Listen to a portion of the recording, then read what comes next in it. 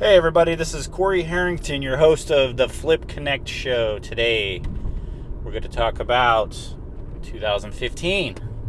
6 years ago. 2015 in my life in San Antonio, Texas as a real estate investor. At this point, it has been several years since I left my franchise. I had decided to do my own thing in my own way. Around 2012, 2013 would have been the time frame that I had left the franchise. Created my own thing. I used good general aspects, non-proprietary, of the franchise in my new business. I learned a lot from them. And they were a valuable tool for me at the time. I've paid my way, and I did not want to continue with that franchise because I feel I can do it better. And I ended up doing it better. It cost me a lot less. I had more control. I had greater negotiation positions with advertisers and others to get the best pricing for me. And I never looked back. I was very happy with my decision at that point in time. And, so be it. I had a 5-year franchise. I had left a franchise several years early. I had paid in full to that point, which I was done. And when I was done. It was just better for me to do my own thing. I created House Buyers Direct, great brand. I used a cowboy. They used a caveman. I had my little belt buckle on the cowboy as my avatar, as my character, like the Geico Gecko kind of thing. And had my own site. Did pretty decent price points on negotiating for advertising. I saved a ton of money paying for my own advertising, and it really helped me out a lot. Helped me maintain my cash flow, helped me be able to, if I want to, slow down or purchase less properties, although I sped up, but with less overhead is less expense, greater profitability on each deal you do. That trickles down into spending more on advertising if you so choose to have higher volume, to provide better price points to the seller of the property because you have less overhead to cover. When you buy a house, you have to factor in your overhead. This is from a professional perspective. If you're working full time and you get paid and you're putting in a few hours on your breaks, to and moonlight this thing, then you have virtually no substantial expense outside of advertising. So, but with me, everything is an expense. So, great move. Best move I've made. Best move by far. I learned some. I definitely was able to do greater volume of transactions quicker through the franchise had I gone it alone. And frankly, I think without them at the onset, I wouldn't have had early success. So hats off to them. It came to a point where I wasn't receiving useful mentoring and consulting in the business overall. Things that I desperately needed and wanted and sought out. That was not available to me. There's a lot of things that changed within the franchise agreements as well that made them less attractive, and also by going on my own, I saved substantially on advertising costs and on the revenue share, which I would not have to share anything. So that was my decision with that. 2015, where was I going with that? Because I was talking about the franchise and exiting the franchise several years prior. 2015 more the same. I guess 2015 really probably just more the same. I will talk about a bad. It's probably one of my last bads. I don't have too many bads, but I'm bringing them all up. So I've brought up every single, unfavorable, bad scenario, every single one of them, and I've brought up only a handful of good, success stories, because this is more of a bio. This is more of a, I want to talk about the failures and what we can do to improve and what I've learned from them. So this was my first real loss. Well, how do I put this? I had a partnership that didn't go so well. It wasn't in 2015, but it took until 2015 to finish up our disagreements. We had a suit. They sued me. We were partners on 3 properties. One of the properties did phenomenal. The second one did a little bit less as good. The third one, according to them, took a loss of about $15,000. So what happened was the first partnership, the deal is I find the property, they partner in 50-50, they pay all of my upfront expenses that I already incurred. I pay in advance, so I don't ask for them a dime up front. But when I have a deal under contract, if they want to partner in with me doing a joint venture, receiving 50% of my proceeds, the hardest part was already done, which is getting the house under contract. Everything else, although construction is a difficult and challenging task, very labor intensive, it is not the hardest thing. The hardest thing is getting the right deal, the right numbers under contract and under your full control to acquire. That is number one, the brass ring. That's where you want to. That's where the control comes from. That's where the success lies, is in the power of that contract. So I bring a partner into the contract. They pay for my marketing. I had calculated at that time what I was paying approximately for a deal, which included my advertising, overhead, and commission that I would pay to a buyer. That would work. If that buyer worked for me and put the house under contract, there'd be a commission that they'd receive, and then they'd receive a draw against commissions as well, and gas and other expenses. So overall, I spent a little less than $5,000 per deal. So advertising was a fraction of that. The commission was a fraction of that, so on and so forth.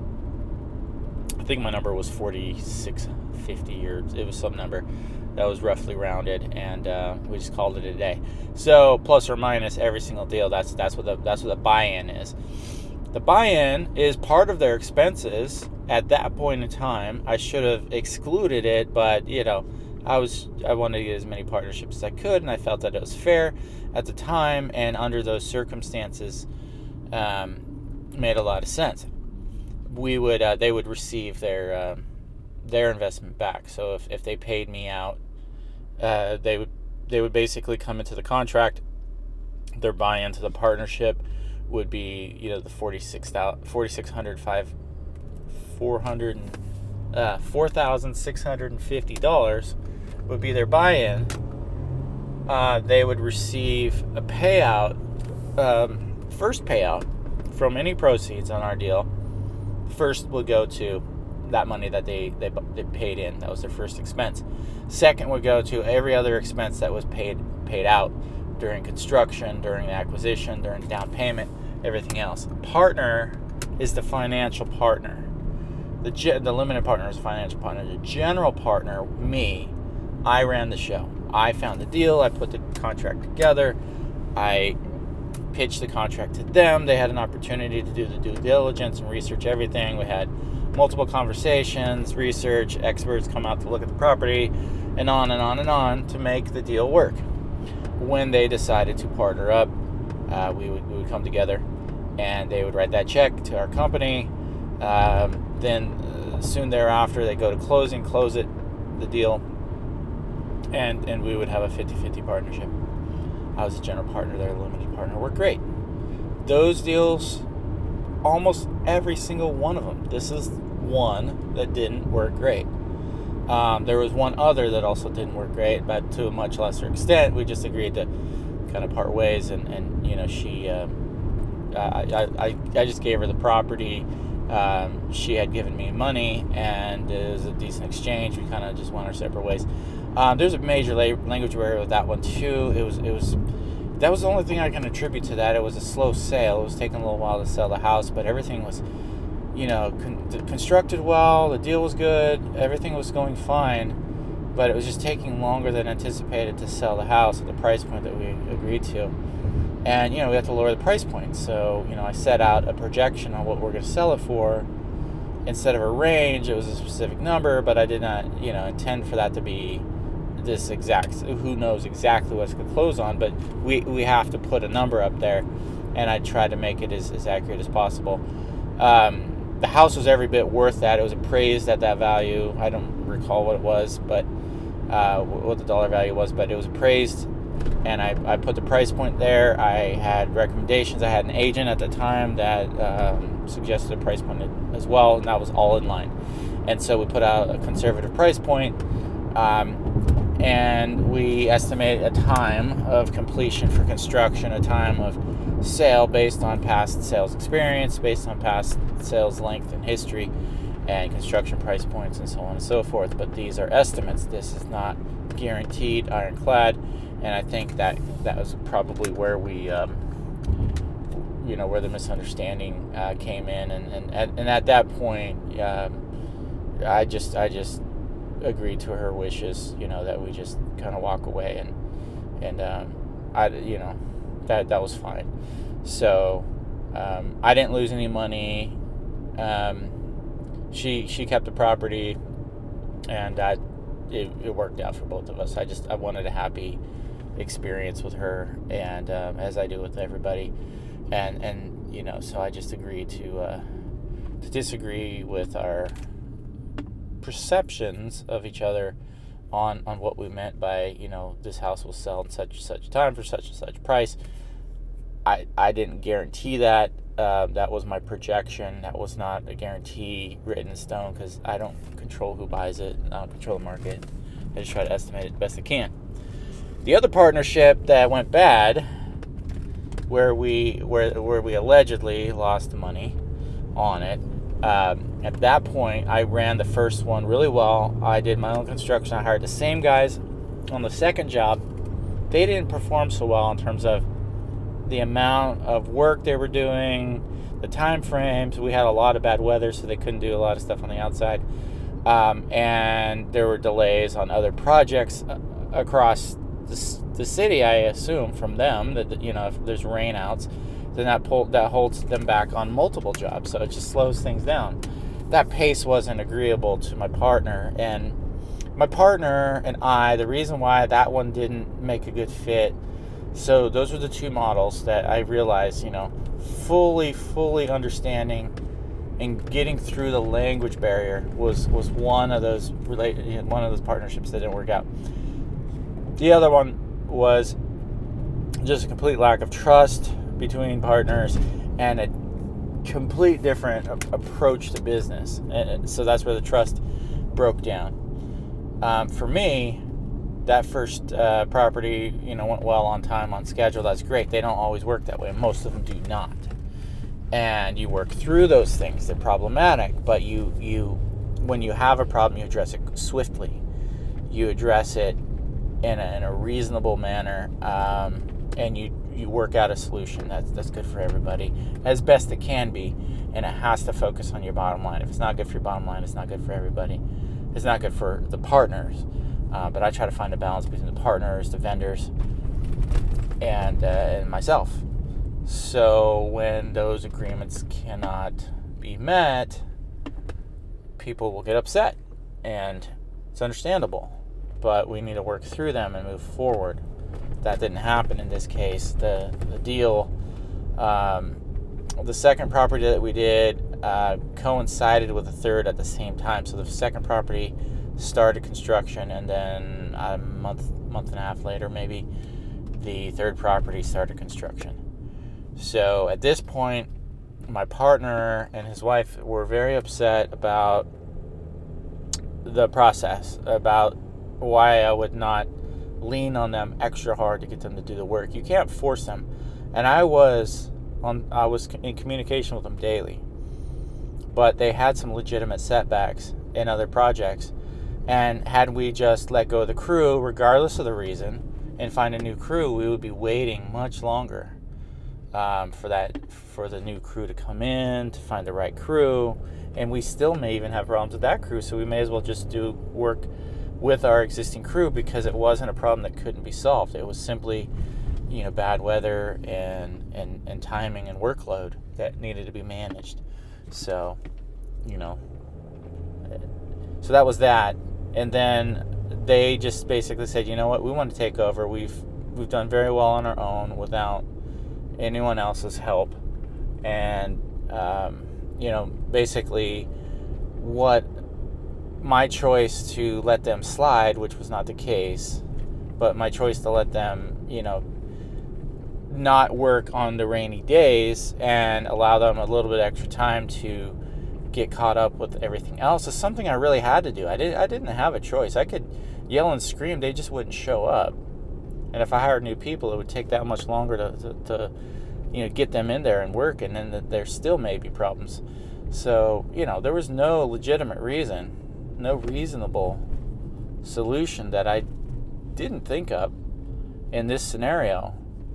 They would have chosen to pull everyone off and start the work themselves. Now, at that point in my career, I didn't know how to do all that construction. I knew about the timelines. I've witnessed multiple foundation jobs. I know the work cadence and the pricing and everything else, how to communicate with these guys. But I can't go in there and do the work myself. Not at all. That was not where I came from. I have a finance background, not a construction background. And so that was my headspace at the time. Now I can do pretty much everything. You just pick it up over time. And plus I grew interested and felt some satisfaction in doing some of the work some of the times, But we'll get into that too, kind of avoiding doing too much DIY later on. Someone can comment on that, and I'll discuss something with that later on. But at any rate, the partnership, they said, okay, we just want to take over full control of the construction. And since they were the ones paying the construction bills, they had asked that I return any unused capital so they can use that for construction and move on with that. Now, the biggest problem I had with this is once I lose control of construction, I can't control costs. I can't control anything. What I brought to the table on that end was good project management at that point. I was pretty decent at doing that, and having people around that were experts that can help me in that area. And they were do-it-yourselfers, where they'd go out and actually do most of the renovation, the husband would. And so, they just changed their mind. Said, you know what, this is not the way I would do it. I don't want, if he doesn't do it exactly the way we do it, then it's not a good partnership. So that was not a good fit. I do not want to partner with somebody that needs all the decisions to go through them, because what am I here for?